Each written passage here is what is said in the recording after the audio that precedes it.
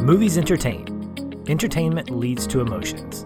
Those emotions connect us to our enjoyment of film. And that is why we exist, to focus more on the emotional connection than the technical merit.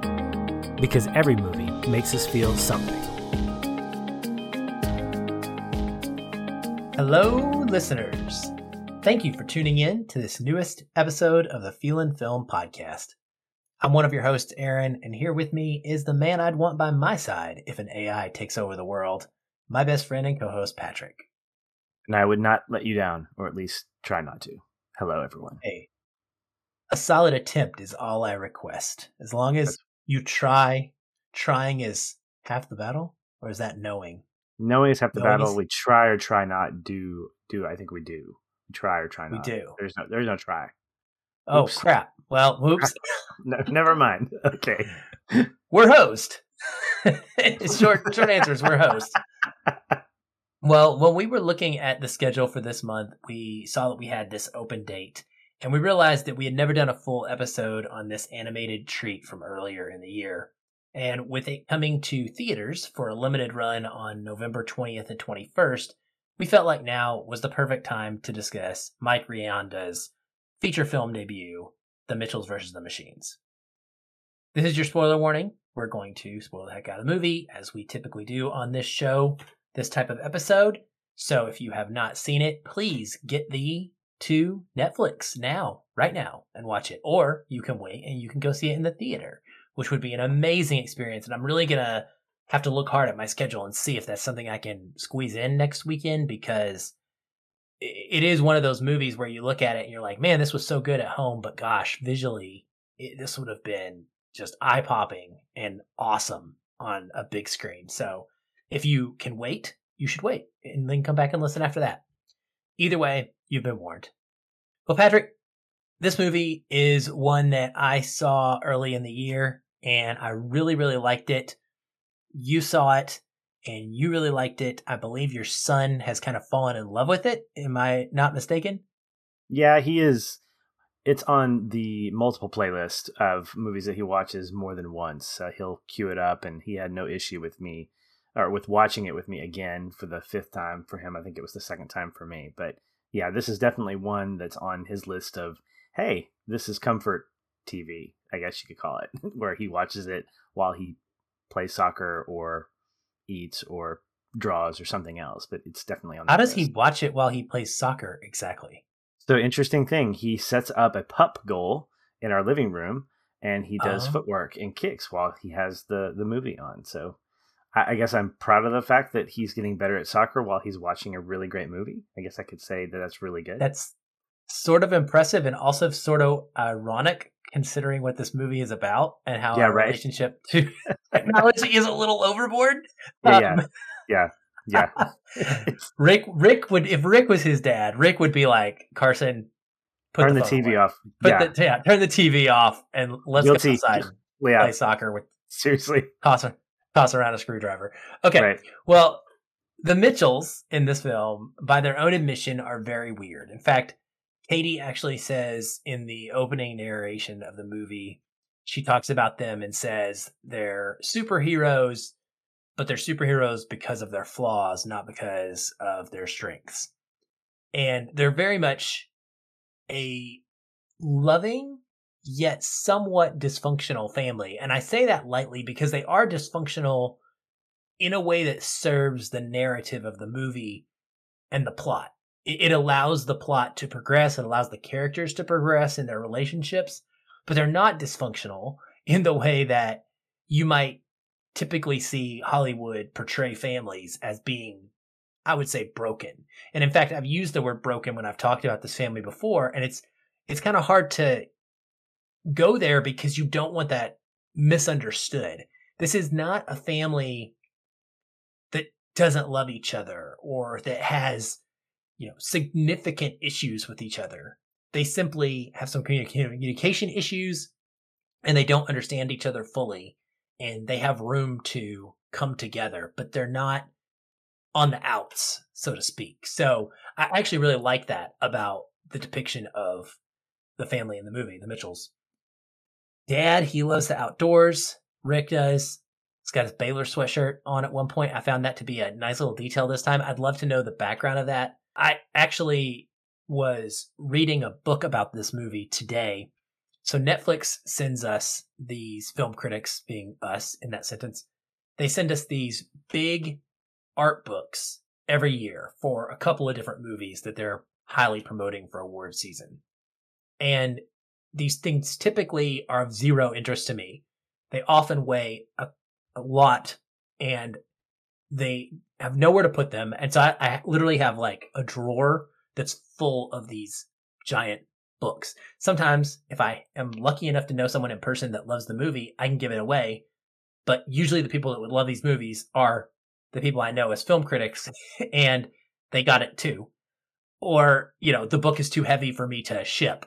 Like I got one of Roma that's gorgeous if you loved Roma, but it would cost me $30 or $40 to mail it. And I'm like, I don't care that much. So anyway, point being is we got a whole box, including this book of Mitchells and the Machines. And it is by far the neatest one that I've come across in my 5 years or so of doing this and getting these gifts. It is really cool. It's hardcover. It's pretty big. And it has all this information about the production of the film. It's basically like a documentary in book format. It has different sections for the art team and the art supervision team. It has different sections for like editors, obviously for Mike, the director, and the co-directors, and all these different people involved with the creation of the film. And then it goes through and it has different sections on each character and each type of character, like even. So it has like the bots, and then it has like the stealth bots. And then it has portions that are dedicated to the plot, like little progressive moments that it shows. And it talks about, early on in the script and how decisions were made, and then has a ton of beautiful art and distinctive changes in the drawings. Like one I was telling you about earlier today, how they mentioned that it took them over 200 drawings to nail down what Katie was going to look like, because they really needed it to be important and they said like their first 50 or 100 attempts, she wasn't standing out enough, and she's the main character and she needs to be distinct.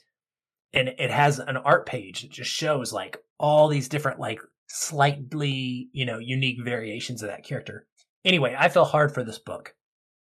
And so it gave me a lot of cool background, like the fact that Miranda himself, this is based on his family in a lot of ways. It's autobiographical. I did not know that, but the parents in this film are modeled after his own parents, and this is somewhat kind of modeled after his own experience as a budding filmmaker and how he kind of clashed with his parents as he was coming up, working his way to this moment where he has his own feature film. And that was just a really cool element. It added a lot of just, I don't know, that inside baseball stuff always makes a movie better, I think.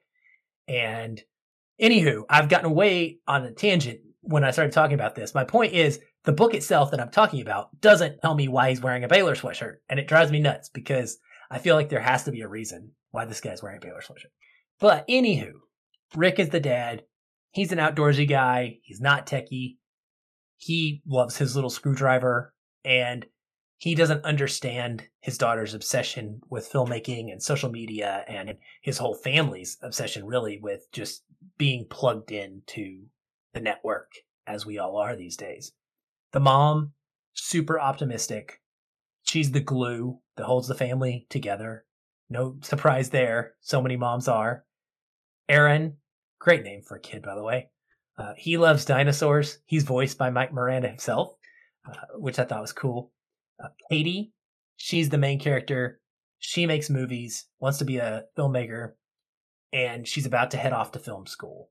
And then, of course, we have their dog, Monchi, who is this cross-eyed, goofy pug that any movie with a hilarious, kind of dumb dog is a lot of fun. Especially that final scene with Monchi, where he finally forces his eyes to not be cross-eyed, and he's going to save the day, and then he doesn't, but then he kind of does, and it's just awesome. So that's kind of a, breakdown of the family, for those of you who haven't maybe watched this since earlier in the year, the crux here is that they don't have a lot of shared interests. And that's what sets us up, I think, for this really entertaining and impactful road trip that they go on. That Rick decides, listen, we're going to drive our way to California to take you to college instead of having you fly. And we're going to use this opportunity to reconnect as a family, because he thinks that in his mind, that is what Katie needs in order for him to be able to understand her. And I think it's cool because a lot of movies have this similar message, Patrick, where families are not communicating and they need to be able to talk something out and get on the same page. I mean, in essence, it's a coming of age story in a lot of ways. And you and I love these. I thought a lot about Lady Bird, right? Where she's talking about going to college and her mom are just, man, it's just not clicking what Lady Bird wants to do with her life and what her mom thinks she should do. And we have a similar dynamic here. And so I've talked a lot, and I'll throw it to you to kind of maybe kick us off here. But what do you think works about this road trip and this way in which we approach trying to get this family back to a place where one would say is ideal, operating kind of speed for everybody? What makes this work for you? Well, I'll go more general to specific in answering that question. First of all, we've got a great art style, which isn't surprising coming from the studio that brought us into the Spider-Verse. And the book that you mentioned, I think it's called The Art of the Mitchells versus the Machines. It's on my wish list right next to Into the Spider-Verse, The Art of the Movie, because they're both just phenomenally animated in their own ways. You also got a lot of Scott Pilgrim versus the World stylistic stuff going on, where we're not doing video game stuff, but we're definitely getting more of the dialogue or the thought bubbles, things like that really add to my enjoyment of the movie. In fact, I love the 3 layers of filmmaking that we get here. We get an animation style that is the standard for the movie, and then we get the more cartoon, which, yes, the animation is cartoon already, but we get the more comic book elements that accent that. And then occasionally we dip into what I would call the real world stuff. So when Katie refers to videos on YouTube, we actually get videos from YouTube, live action type stuff that really intersects nicely with the whole movie. Something else I enjoyed was the fact that we live in a Gen Z world, an iGen world. I don't know what the latest gen is that we're working with, but this is a generation that lives by swiping and pinching and zooming and all these things. They don't have a remote control that they grew up with, or even a go to the TV and turn the channel manually, that kind of thing. So it's on full display here, and it's creating this great contrast between Katie and her dad, who he is an outdoorsman, and it's that outdoorsiness that really just amplifies his non-techiness, which makes it a lot of fun. Whereas she lives in an iGen world. She lives in a world of digital space, and she uses that to her own creativity. I loved this new filmmaker kind of approach where she is just creating left and right. She can't help it. And so that got me right into the movie. But what I think works for me is that personally, this is my family. And I say my immediate family, that my wife and my son, we're a trio right now. And we have a really difficult time connecting as a family. There are things that my wife and I have in common that obviously my son's not really into, or things that my son and I are really into that my wife's not connected with. And the same thing for my wife and my son. In a lot of ways, Aaron, we're very independent of each other. And that bothers me, to be honest, because I want more of that quote unquote family time. And sometimes I feel like Rick, the guy who's trying to manufacture this world of genuine family connection when it's really not there. And you can blame that on cell phones. You can blame that on social media. But the truth is, as Katie says near the end of the movie, relationships take work, especially family relationships, and you have to find those common grounds that you can really connect with. And that's where I think the film shines, is that we understand that common ground is what unites people. How that connection comes to be, I think, is where the fun happens. And in other coming of age stories, it can be in more common ways. It could be, we're going on a road trip, we're going to deal with something. If we're going camping, we're going to deal with some of the nightmares of what it's like to camp, or losing your bags to a bear or something like that. And we've seen those things play out.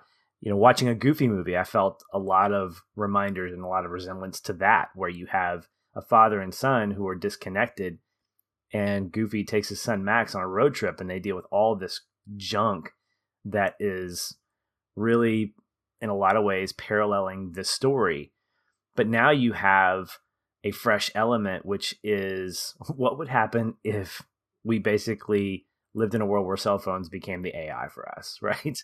And so seeing that, and seeing how the family as a whole use the things that separate them to actually become the strengths that bring them together, I think that's where I really thought the movie was smart, because it wasn't like Katie had all the answers.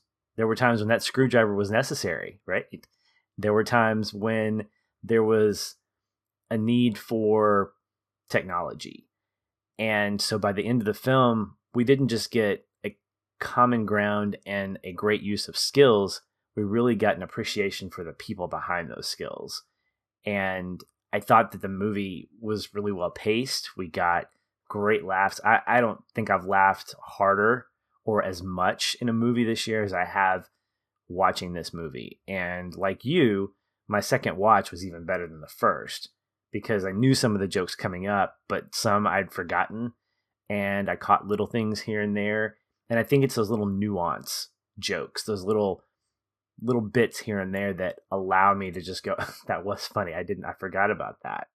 But the whole movie isn't just a series of jokes. This is where I think Lord really, I don't know if Miller was part of this as well. I don't know if they were tandeming this, but I really think this is where smart writing exists, where you have a great balance of drama, comedy. It's not just joke after joke after joke, and they're digestible. So even if there's a fast scene where there's a lot of fun stuff happening, you don't feel like you're getting bombarded with one kind of genre. You're not all humor or all drama. It really does feel balanced. And so watching this family go on a road trip, which is always fun, love a good road trip movie, and seeing how they react to each other, how they deal with real family junk in the midst of something that's just completely absurd, was incredibly entertaining. Yeah, so I agree wholeheartedly. I think the balance is phenomenal, and that stood out to me in the second watch as well, so much more than in the first watch. I was a little bit, I think, turned off on Aaron's voice, and I let that color my entire experience, which was weird. Didn't bother me the second time at all, which is strange. But yeah, the ability for this to make little jokes as it goes, I think it's also balanced with its age appropriateness. And so, you know, your son is 7, right? 6, 7, 7, 8, 8, 5, 7. He had hands up. Now he's on mute. 5, 4, 3, 2, 1. 8. I'm sorry, I couldn't find the mute button. I was right the first time, and we went through all that. No, I said 7. Okay. No, you said 8. Yeah, 8. Yeah. He's old. So he's 8 now, and he can understand this and catch some jokes and some parts of the humor. And then there are other things that he's not going to have any sort of understanding about. For example, that the dad has named their car Iron Eagle. He's not going to know what that means, but we do. When they make a joke about Dawn of the Dead, when they go to this big mall that's modeled after the Mall of America in Minneapolis, that was huge for me. So he's going to resonate with he's going to understand the idea of needing to find things to fight off the robots that are not technology based because the robots control technology. He's able to pick that up. He's not going to get the fact that the reference point where we've seen a movie of people doing the same thing with no technology because technology was shut off and they're going against zombies, right? But we get to like have that fun kind of reference there. And it just does that so smartly, I think. And then I really do. I love what you're saying because I think that it is about being relatable. That's number one for me above and all else, I think, is because it's relatable. You're able to do that. You're able to see so much of your own family in it. I am not Rick by any stretch of the imagination. In fact, I'm like the opposite of Rick. But I totally understand having a daughter who's a teenager who is about to go off to a creative school. And there's parts of this that really clicked with me. So, there's the one scene where everybody's at the table and they're all on their phones, of course. And he's like, I want 10 seconds of family eye contact. And that one is just a great, great scene because everybody's like eyes are popping out of their heads. And like, it really like makes you linger in the moment and think about it. Makes 10 seconds feel like it's hours, right? But I've gone through this where I'm telling my kids like, get off the dadgum cell phone. But I've also been the guy who's guilty of it. And so I understand it from their perspective. And I just think that those are great relatable moments that we can all, we've all experienced. But with regards to like the daughter going off, she's talking about wanting to find her people and how important that is to her. And while I would never say that Ashlyn is quite exactly like her, and she's not nearly as boisterous or was not previously, it was very similar. She's been in college now and she was over here this weekend and we were talking. And to hear the change in her and the way she talks and how she lives her life now compared to even just earlier this year when she was a senior before she went to college, it is night and day. Like she's talking about how they have all these activities at school and they're all gamer focused and gamer related. And, just like Katie is looking for all of these things that are related to filmmaking and creativity and those parts of her personality, I'm seeing it play out in real time and how important that is. And I'm also seeing how I can't fill those needs like Rick is. Like Rick wants to fill a void in Katie's life. Like he wants to connect to her, but he wants to do it in a way that is not what she wants him to do. It's not what she needs from him. I ask all the time, I'm like, why can I come to D&D? Like, can I come play? And she won't let me. And she like actually showed me a meme the other day. She sent me some meme of an old guy. I think it was Steve Buscemi maybe. And it was like him like looking like a real creeper. And it was like, hey, little kids, can I come play? Or something like that. And she's like, this is you, Dad. And I was like, wow. It's so rude. I want to come play like Legend of Zelda with your friends. But that's not what she needs from me anymore, right? That's not the connection. She has her people for that. And she has other things that she's going to get from me that show that love. And so I really resonated with really both sides of their struggle and how they were just not quite connecting, but they couldn't communicate these things to each other. But it was always obvious that they both loved each other. Yeah. It's one of those things when you watch it, you appreciate the fact that the filmmakers show both sides sympathetically. And I think what did it for me, which is I could be Rick, absolutely, in that there's going to be a point when my son gets old enough that he's not going to need me. He's going to take the car or he's going to get a ride because I don't know if we're going to let him ever drive, but he's going to have this life that's not going to involve us.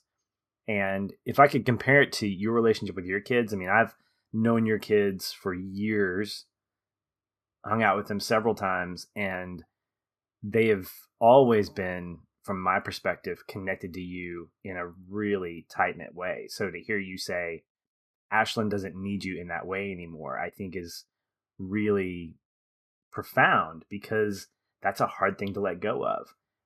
I have a son who wants my attention, and there are days when I don't want to give it to him because I'm selfish and because I want to do other things. And so movies like this remind me that I need to make sure to maximize that, find some connective tissue with him. Right now it's soccer.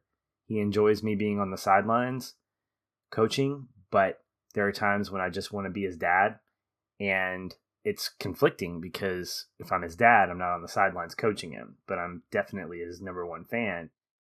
And so when you watch a movie like this, one of the things I thought was really special was we got to see a little bit about Rick, that he has a backstory, that there's a reason why he's an outdoorsman, that he has a creative side to him that she doesn't see or doesn't know about or she's forgotten about. I mean, she was a baby when he had to sell the cabin, and the artifact of the moose becomes so much more significant. So being able to appreciate that, I think it's important for me to appreciate the things that my son brings to the table. But at the same time, I can appreciate the fact that the movie also sheds light on the fact that as an adult, we have a past too that our kids can appreciate as well. And so Aaron is showing me a moose.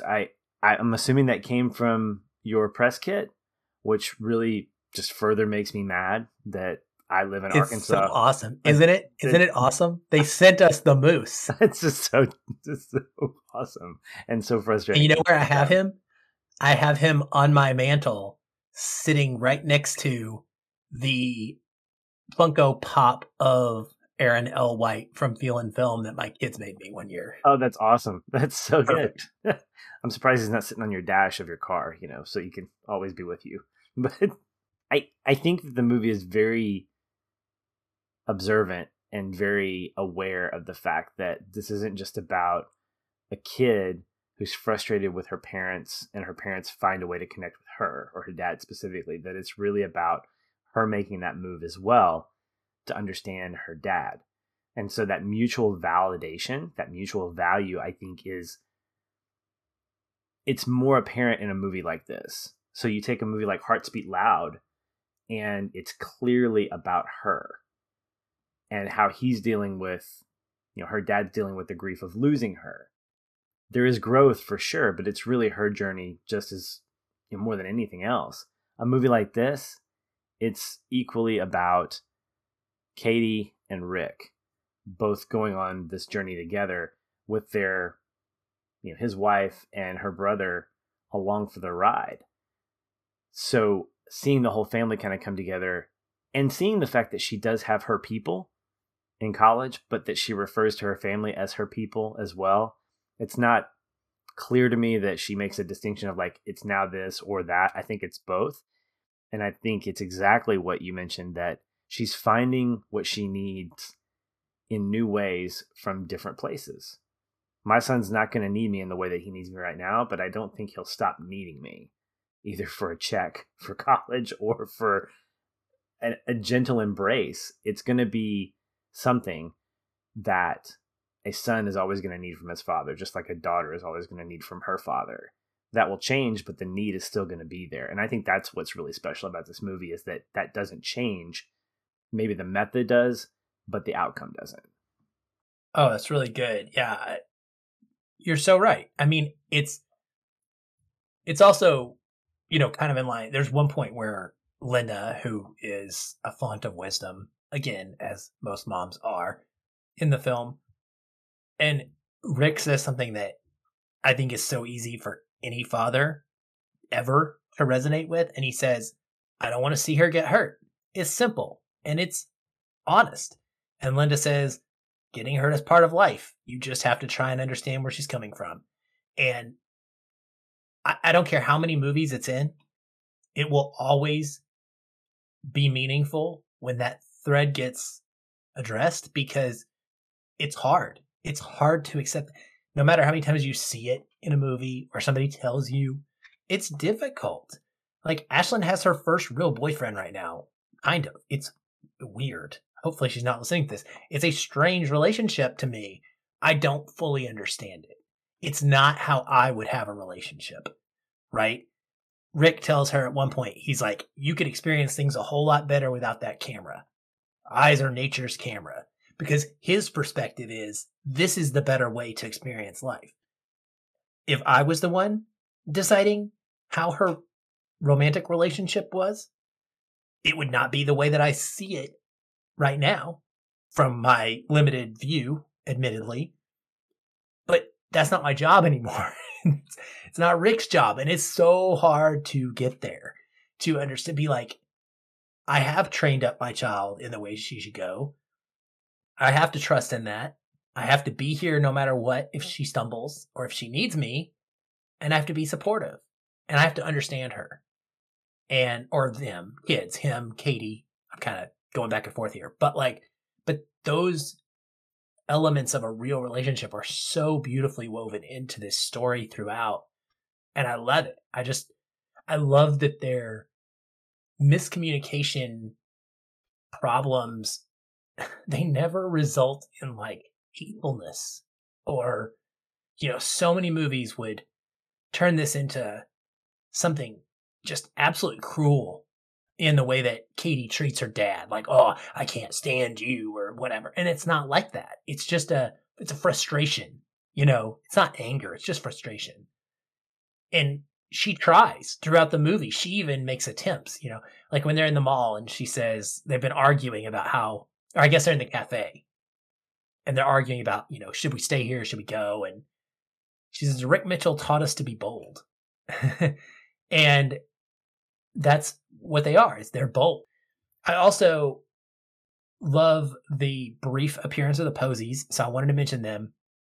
Those are the Mitchells' next door neighbors, who are the quintessential, I saw the term used, Pan-American, which I believe is like a multi-ethnic family, is the way that it's what that maybe, or maybe it's, there's an Asian American ethnicity to some of the characters there, but they're like your perfect kind of Californian family, right? And they have this perfect existence according to their portrayal on Instagram. They have the perfect dog. They have the perfect, their daughter likes dinosaurs too, but she's not as chaotic and crazy, it seems, as Erin is. And I think that they have a really cool moment when they come in, and you can tell that this is a family that even Linda herself, with all her optimism and her joy, has probably struggled with comparing herself to. She makes a great line somewhere in the movie, I forget where it is, about, she says, I guess we're not the worst family of all time. Take that Kentwood Community Facebook group. Now, I have not experienced this, but my ex, who I'm close with, and the kids, they moved into a new house several years ago in a new development. And so they have one of these things, these Facebook groups for their little neighborhood.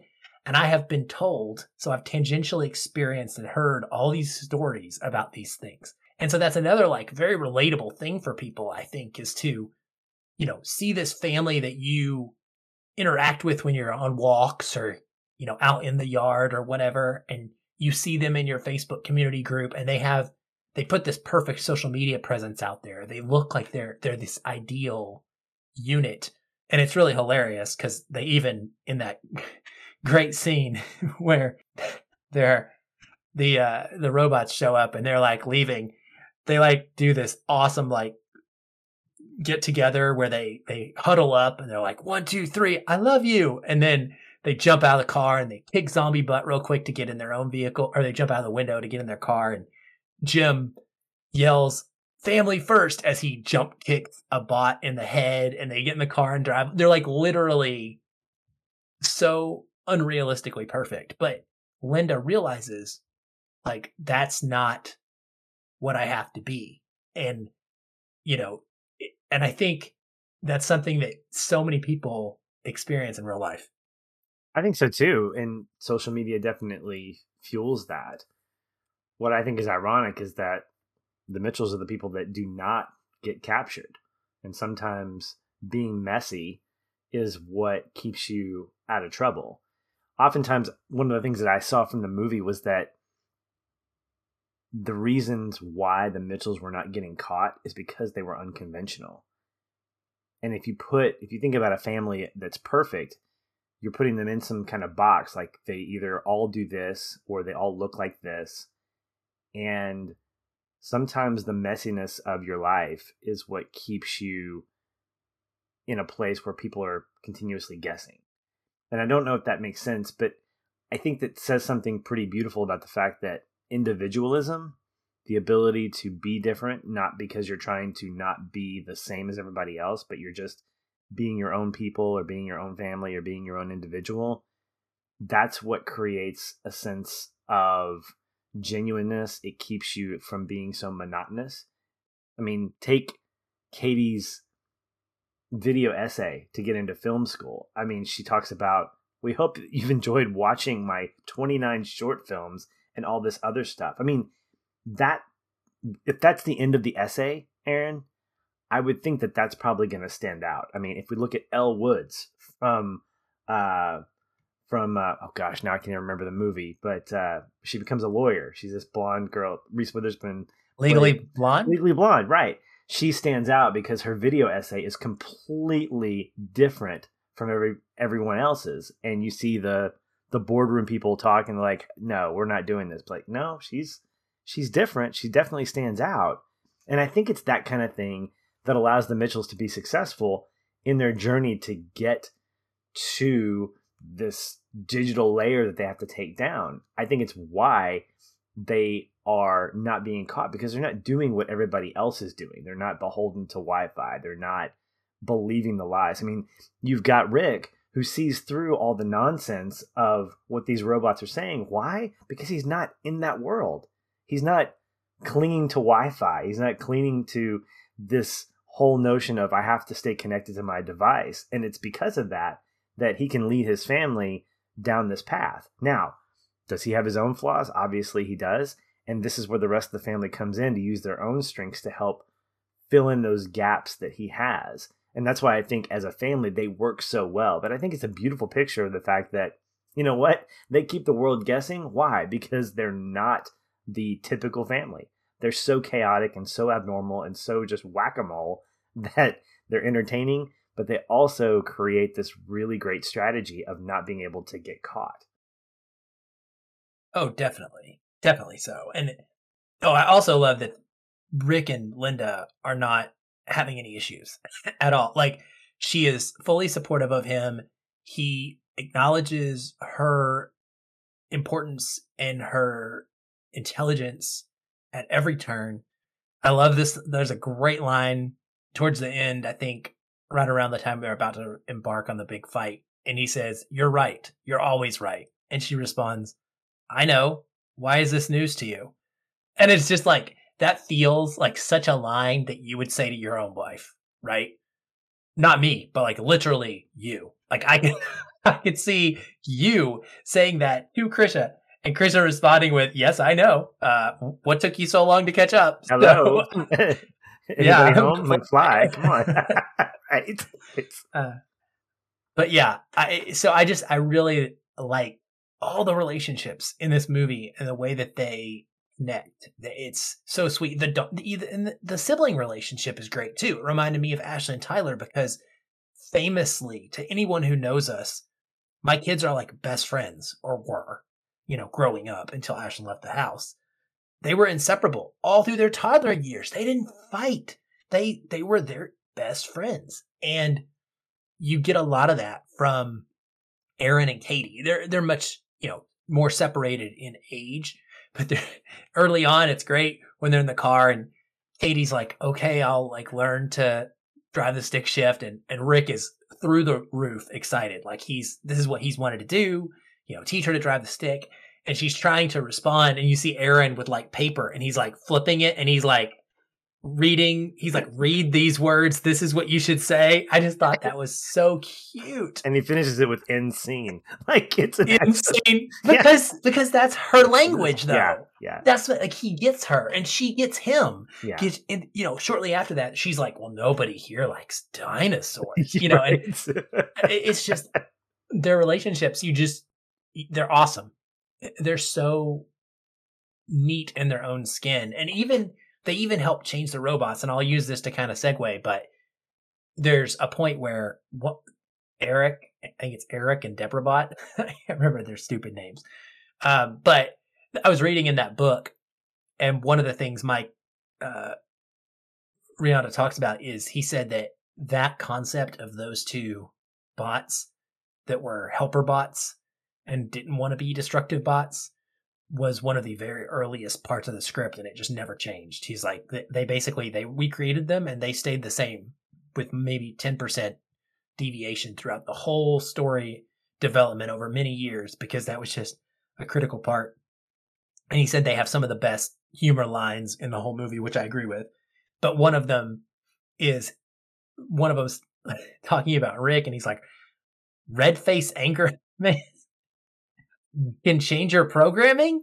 But like, it's inspirational is what the point of that is when you see someone who can acknowledge that they can change in order to better relate and communicate with their family, that is inspirational, and it makes you believe that you could do the same, I guess, even if you're a robot. But speaking of robots, so the crux of this movie, the thematic heft of it is all in the family stuff, but the backdrop for all of this is this setting of a robot uprising that is led by a Siri-like cell phone assistant called Pal, clearly modeled after Hal, and it is voiced by Olivia Colman, which I believe is an absolute aces performance and choice. I do not know if this would have hit nearly as well with a different voice for that. I think there's a million ways that could have felt generic, but you're taking an Oscar-winning actress that is known for like very dramatic roles or period piece work, and I just think she is phenomenal as the voice of this thing.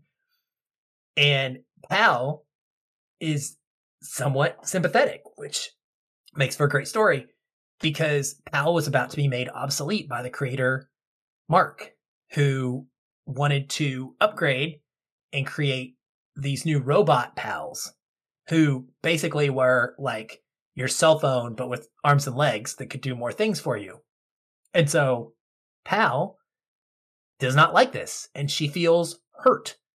She feels like she's just being discarded because somebody else is better than her. And so her response to this is to lead this uprising and try to subjugate the human race by collecting them in human fun pods. Another fun fact, apparently that used to be like prison or something, and they were like, realized, I think they said Lord Miller, that was one of the things that they told them, and they were like, no, like this is too dark. We don't want to go this dark in this movie. We need to keep it light. And so then they created this concept of human fun pods, which I love. So anyway, we have these robots who are taking over and collecting all of the humans up. And there's a great commentary throughout about our reliance on technology. And it interweaves really well with just Katie's creativity outlets and how they're based in technology, and how Rick is so staunchly against it, and then how they have to use those talents and how they have to gain a talent, in Rick's case, in order to help fight off this big event. And so I wondered like how this played for you. Did it ever feel, it's very self-aware, and sometimes that can be too much of a problem. Like a movie can be too wink, wink, nod, nod to be enjoyable. I didn't have any problem like that. I thought it was super fun the way they reference things, again, because it's so relatable and a little bit silly. It's one of those things where you can laugh at it while simultaneously going, maybe there's some truth to what this is showing me, and maybe there is an issue with me trying to, perfect something to help me out that's not real, instead of relying on my human relationship. So yeah, how did this all play for you? Well, I agree with everything that you're saying. It's definitely a commentary on our reliance, dependence, codependence of technology. What I think is great about it, though, is the fact that when you take inanimate objects and you have them sort of make commentary against the human side of things, that's when things get really fun. And one of my favorite scenes is when Pal is talking to Mark, and she's essentially reinterpreting, here's how it feels to be a cell phone. You swipe, you pinch, you zoom, and she's doing this to his face. You're getting cheese dip all over yourself. The great technology that we have, and you don't even call your mom, who birthed you. It's such a great just beratement on how we take technology and we just continue to use it for selfish gain. Look, I fully confess right now, I am slightly addicted to YouTube Shorts. Like if I have some downtime, I'll queue up YouTube, go to Shorts, and just scroll for 15 minutes. And I have to really catch myself, because while that can be entertaining, and while it's only for 15 minutes, when I find myself thinking about it, like, if I have some downtime, maybe I should go over to YouTube. No, I don't need to do that, because that's not how I need to think. I don't need to think about when I can connect with my phone next, because I'm the guy, I'm Rick. I'm like, I need people off their cell phones. When I go on a date with my wife, I don't want the phone on or anywhere near. Early on, when my son was born, that was the excuse. We want to have the phone near us just in case something happens. He is at a place right now. He can spend the night somewhere. He's not going to be calling us. And I have my phone. And so that is a huge turnoff for me. But at the same time, I have to check myself and get my plank issues, calling pointing out the needle in my wife's eye. I have to think about the big plank in my own eye and say, wait a minute, how much time am I actually spending online? What am I actually checking? Am I going through Twitter and just kind of feeding myself all the punditry of what's going on here, checking sports scores or whatever it is? And a movie like this calls attention to that in a way that is not preachy. It's aware. And it reminds us that personal connectivity doesn't have to be threaded through the line of a digital space, that we can talk to one another. Obviously, the great moment at the dinner table, having to take 10 seconds out of your life to look at each other and forcing that, is a great example of it. But there were also some other times that I thought really did make use of how technology is either a component of a relationship that helps it work, it helps it connect, or it's one of those things that just isn't necessary. Like when Rick says, hand me your phones, I'll give them back to you in just a minute. And he stomps them and then he hands them back to them. Watching that, and then watching, I think it was a scene either 2 scenes later or shortly after that, when Pal turns off the Wi-Fi. Like, I think that moment gets at where we are right now. If the Wi-Fi is turned off, all hell breaks loose. What are we going to do? And my son is a great example of this. He gets so frustrated when he can't watch his show on his tablet when we go on a trip. And so what does he say to me? Can you turn on the hotspot? Because he knows my cell phone has a hotspot. And I go, man, I wish I hadn't told him about the hotspot, because I don't want to give him that option. And I think this movie really has a lot of fun with that, but it's also a gentle reminder that if we're so dependent on something that could go away at any time, what is that saying about us? I think about the movies that you and I purchase for our digital library. What happens if Vudu decides to just go under tomorrow? If they just say, we're not going to do this anymore. Well, what happens to all those movies that we've put money in? I get really mad. I would too, right? Because we have obviously a financial investment, but there's something neat about having a curated library of movies that we both like. I mean, what started out as a handful that came from a personal account, we said, you know what, we're going to make this our own. We're going to purchase some things here and there. And it's become something that's been really wonderful. And anytime we cover a movie, the first thing we do is look in Vudu. Do we have it? Oh, we don't own it? Okay, let's get that. Or let's find it somewhere streaming. But our dependence on that really kind of opens up more conversations about the value of physical media. And that's a whole different discussion. But I think the film does effectively tell that message. Doesn't preach it, but it effectively teaches that message that at some point we have to be able to let go of our technology, if for no other reason than just to say that we can and that we're able to. Yeah, I mean, it is not the first movie to address people being slaves to technology, but it certainly is one of the best and the most balanced, again, at being able to do that both for adults and kids. There's that great joke in there: the world is dead. To restore order, we must sacrifice to the Wi-Fi. And I literally cringed because I was like, oh my God, I would consider that. Like, like, I mean, obviously I wouldn't, but internally, if I'm being honest with myself, it's that big of a deal if the internet goes down. I could be on my way home from work, find out that the power is out, and it has nothing to do with a lack of heat or a lack of light. My first thought is, I can't use the TV. I can't use the internet. Like, what if my phone dies? And then I can't use my phone? Like, I guess I'll just not go home. I'll go somewhere else that has those things. That's ridiculous. That's being a slave to connection, right?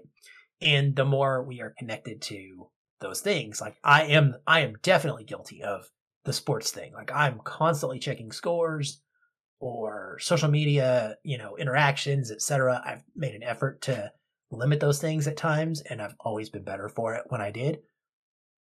But that's the heart of what we see here. And of course, the thing is, like, it always comes from a good place.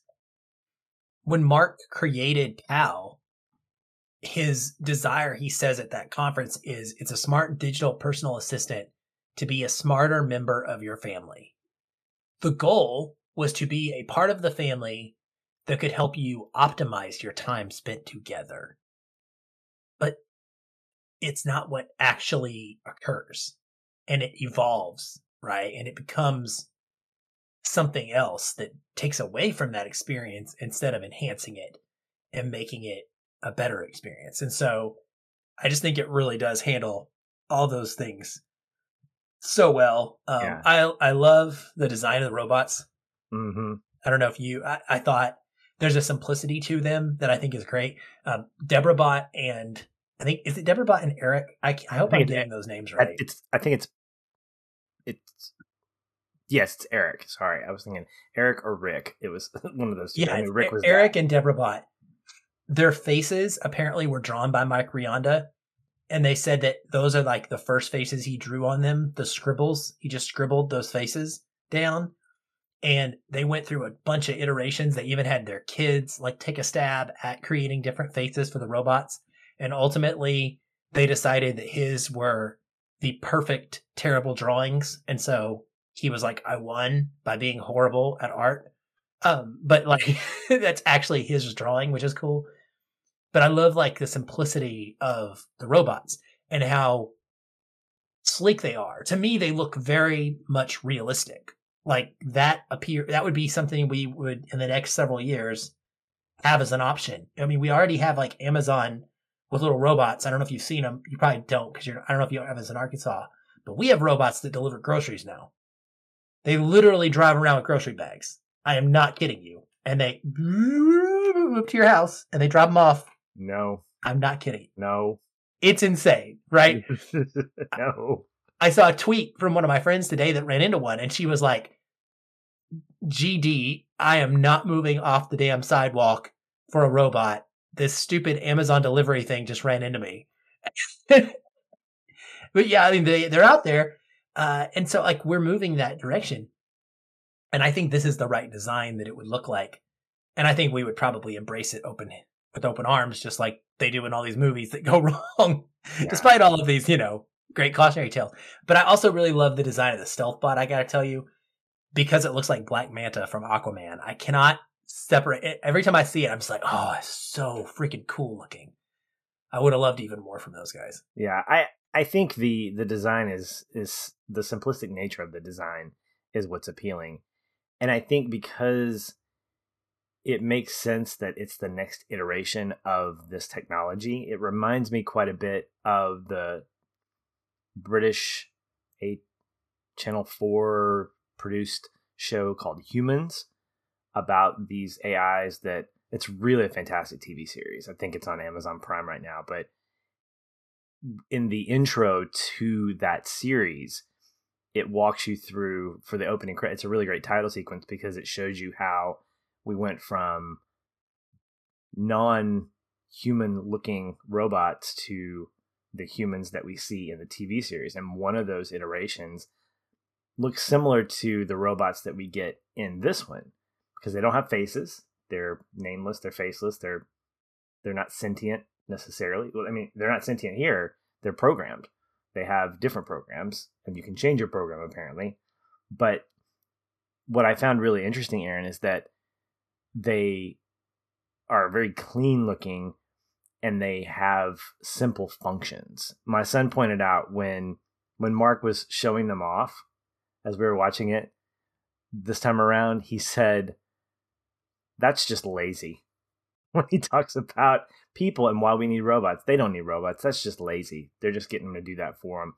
He has no idea because I guess he doesn't know that the dish fairy does his dishes for him, or the lunch fairy makes his lunch. Oh my gosh. And no, but he made a great observation that we don't need robots to do basic things for us. We don't need robots to clean up for us or to make us meals. And he's right.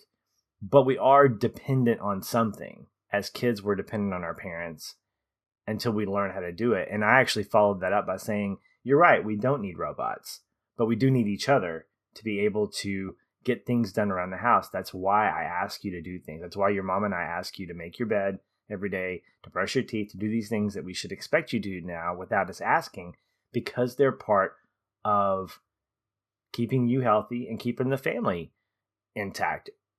Socially or hygiene wise, we have dishes that need to be put in the dishwasher. That's why we ask you to do it. That's why we ask you to feed the dogs, because they need food. Could we do it? Absolutely.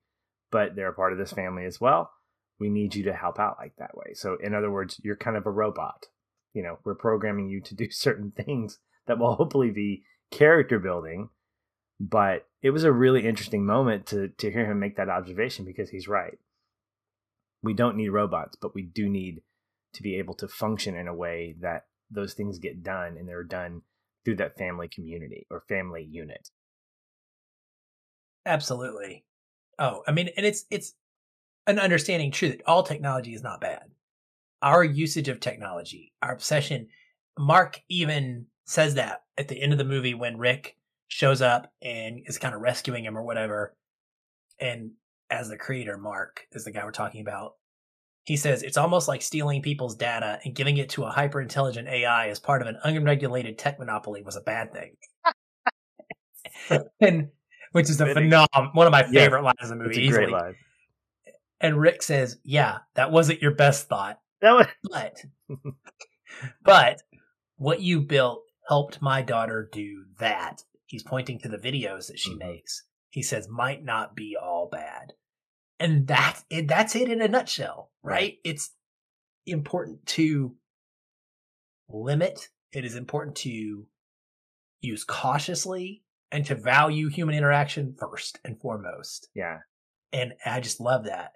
I was going to say that when you think about technology, there's a fine line between use and abuse. And one thing that I have kind of learned throughout my faith journey is that that's kind of how in our faith circles we describe sin. Sin is essentially taking the good thing that God created and manipulating it for our own selfish gain. And I think technology can be described that way. The internet is a wonderful thing. It's a fount of information, but within that information comes misinformation and persuasive misinformation. And we can find ourselves in an echo chamber of thought that doesn't allow us to really get a diverse set of understanding about any given subject. And Rick is right. We can take the technology and do something beautiful with it, but at the same time, we can also make it awful.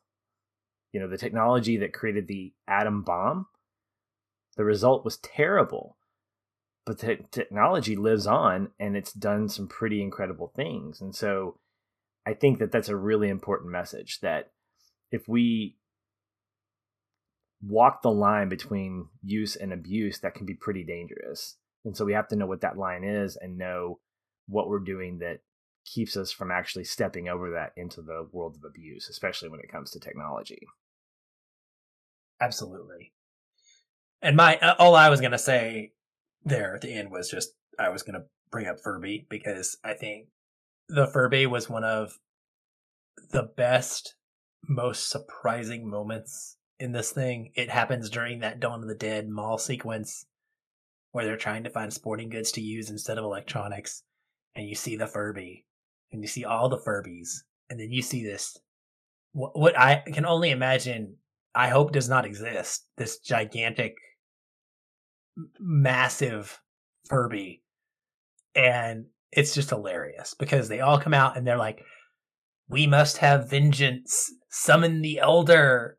And it says world's largest Furby on it. And it says, "I will avenge my fallen children. The pain only makes me stronger. Begin the dark harvest." And I was just dying. I mean, I like double over laughing during this section both times I've seen the movie. I will never go to a mall again. I will just never go to a mall. And not if there's a Furby, man. No, and that's probably like, so that's another like brilliant part of the writing and the creation of this is where, like, Furby, I can see this scene being fun for somebody who has no clue what a Furby is, just because it's visually interesting and the language and the stuff. Like, but it works for kids even if they don't know what that thing is, because it's a big, terrifying, giant fur baby monster, cute thing. But for us who grew up with these things, it also works in a very unique way. And so it appeals to both demographics. And that's hard to do. It is hard to find things that work so well. And they just did that over and over and over throughout this whole movie. It's so done. So well done. I'm going to side with Rick here. Why would you put any kind of technology in a tennis racket? There is no need for that. That is just crazy. Are you kidding me? I mean, Rick, I'm with you, dude. I mean, tennis rackets don't need technology.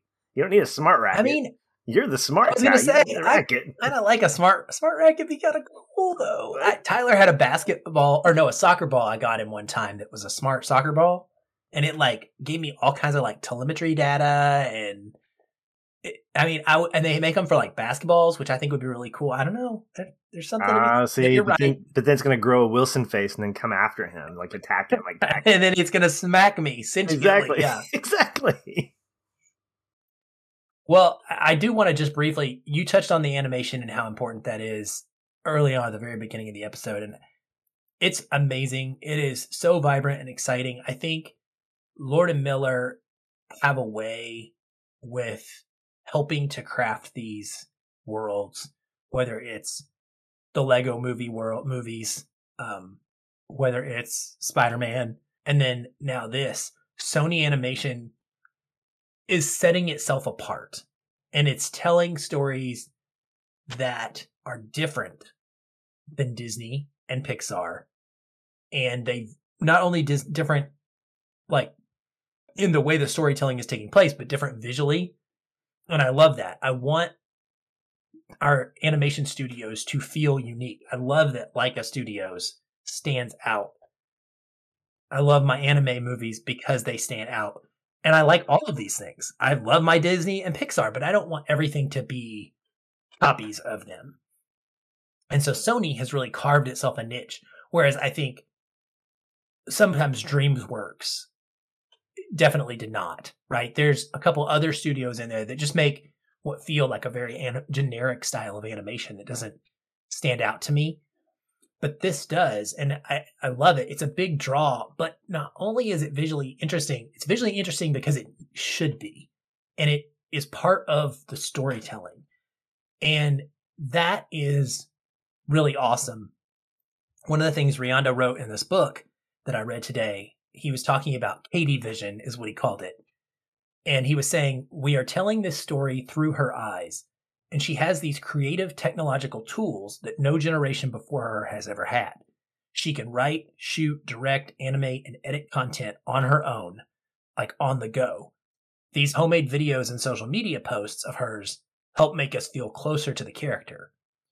And so by integrating her narration and the making of these posts and these videos throughout the story and letting it kind of flow, it's not only funnier and more interesting and appealing, but it directly ties into that character and the personality and the story, that person's creative outlet.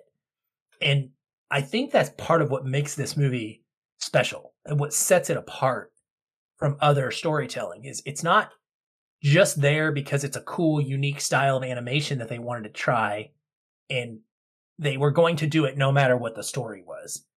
It is totally tied to the fact that this is our POV and this character and this is what she's into. And it's really, really awesome. And it makes going back through it with that art book, a big treat too. Whereas I normally would just be like, oh yeah, those are good visuals. But this, it makes me want to know more about how they mix 3D and 2D and all these different filters and cool effects and stuff. And yeah, I think it's just really outstanding. So I guess in some ways you could say that among the studio families that exist, Sony Pictures is kind of like the Mitchells in that they stand out because they're different. So little meta there, little meta. And I think that that's pretty good. It's a very true statement. I love that you pointed out that Sony Pictures is doing different things, like a studios is that same way. And you use style to support story as opposed to taking a style and wrapping a story around it just so you can show that off. I think that that's equally, if not more important, to be able to do that, because something can look really good and the story can be blah. And you can say, well, that looked great. I could probably put any of those things on my wall as art, but I'm not going to go back and revisit the movie again. That's not the case with a movie like this. It's so rewatchable. You can get so many different things out of it. And Katie Vision, I think, is such a fantastic way to walk us through that story. Like, even as you go through multiple times, you want to look at the tertiary squibbles and words here and there of how, what pops up on screen. If it's like a little piece of dialogue or a little word here and there that helps accent what she's thinking or what she's saying. It's all just really great to look at, but you're already sold by the story, so it just becomes more added fun. And if you guys have not already guessed, we want you to get your hands on this book because it's really good. It sounds like. I think if it's the same one I'm seeing on Amazon, then I'll definitely be adding it. I'm assuming it is. It's like a wide rectangle. Yeah. Is it called The Art of Mitchells and the Machines? Yeah. Yeah. Mm-hmm. And that's Mitchells versus the Machines. Yeah. So yeah, absolutely pick that up when you can. That's going on my wish list. Hopefully it'll come in the form of a Christmas present, either from a relative or from myself, just depending on how badly I want to get it and how soon I want to get it. But yeah, the animation style is top notch. Maybe your cell phone will send it to you as a gift. Let's not joke about that. No, I'm gonna take my cell phone off its charger and I'm gonna apologize to it for everything I've done over the last 3 years that I've owned. Like, I feel bad. Calmly reaching over and powering things off tonight. Yes, exactly. Airplane mode is not enough, guys. Turn it off completely, right? We can't even wake up by ourselves anymore. We don't have alarm clocks. Like, our technology is, it's wild. Just if you ever, don't ever, you'll freak out if you stop back and think about all the things that are controlled. But yeah, my bladder is my alarm clock in the morning, so that's a good little FYI for you. Very natural. Rick would approve. Sorry. That might be too much information for our listeners, but there it is. I just said it. Well, that's going to do it for us for this episode. Man, this was fantastic to talk about. We hope that if you haven't seen it yet, hold off. Try to find a theater and go watch this on the big screen. But if you can't, hook yourself up with Netflix. If you don't have it, I'm really surprised if you don't, because it seems like everybody and their dog has Netflix, or at least is borrowing somebody's account. You don't get into that. But anyway, find a way to watch it, because it's just a fantastic story. And hopefully you haven't listened to our conversation yet. If you're at this point, you probably have, and you've probably seen it. But anyway, rewatch it, watch it multiple times, get the book, immerse yourself in the world of the Mitchells versus the Machines, and just enjoy yourself, because it's a fantastic movie, one of my favorites of this year. And we hope you've enjoyed the conversation as we have. As always, it's been fun, it's been great, and we will talk soon. Hey everyone, thanks again for listening. If you enjoy the show, we'd love to hear from you. You can leave us a review on iTunes or wherever you're listening. These help increase visibility for the show and grow our community of listeners like you. We also invite you to connect with us further by joining our ever-growing Facebook discussion group. A link to that is in the show notes, or you can just search on Facebook and find us that way. If you'd like to continue the conversation with me, you can follow the show on Twitter @FeelinFilm, or connect with me in the Facebook group. I'm very active in both places and would love to chat. And if you want to connect with me, you can find me at Shoeless Patch on both Facebook and Twitter. Be sure to tag me in any comments so that I'll be notified and not miss you. Once again, thank you for listening. We'll be back soon. Until then, stay positive. And keep feeling film.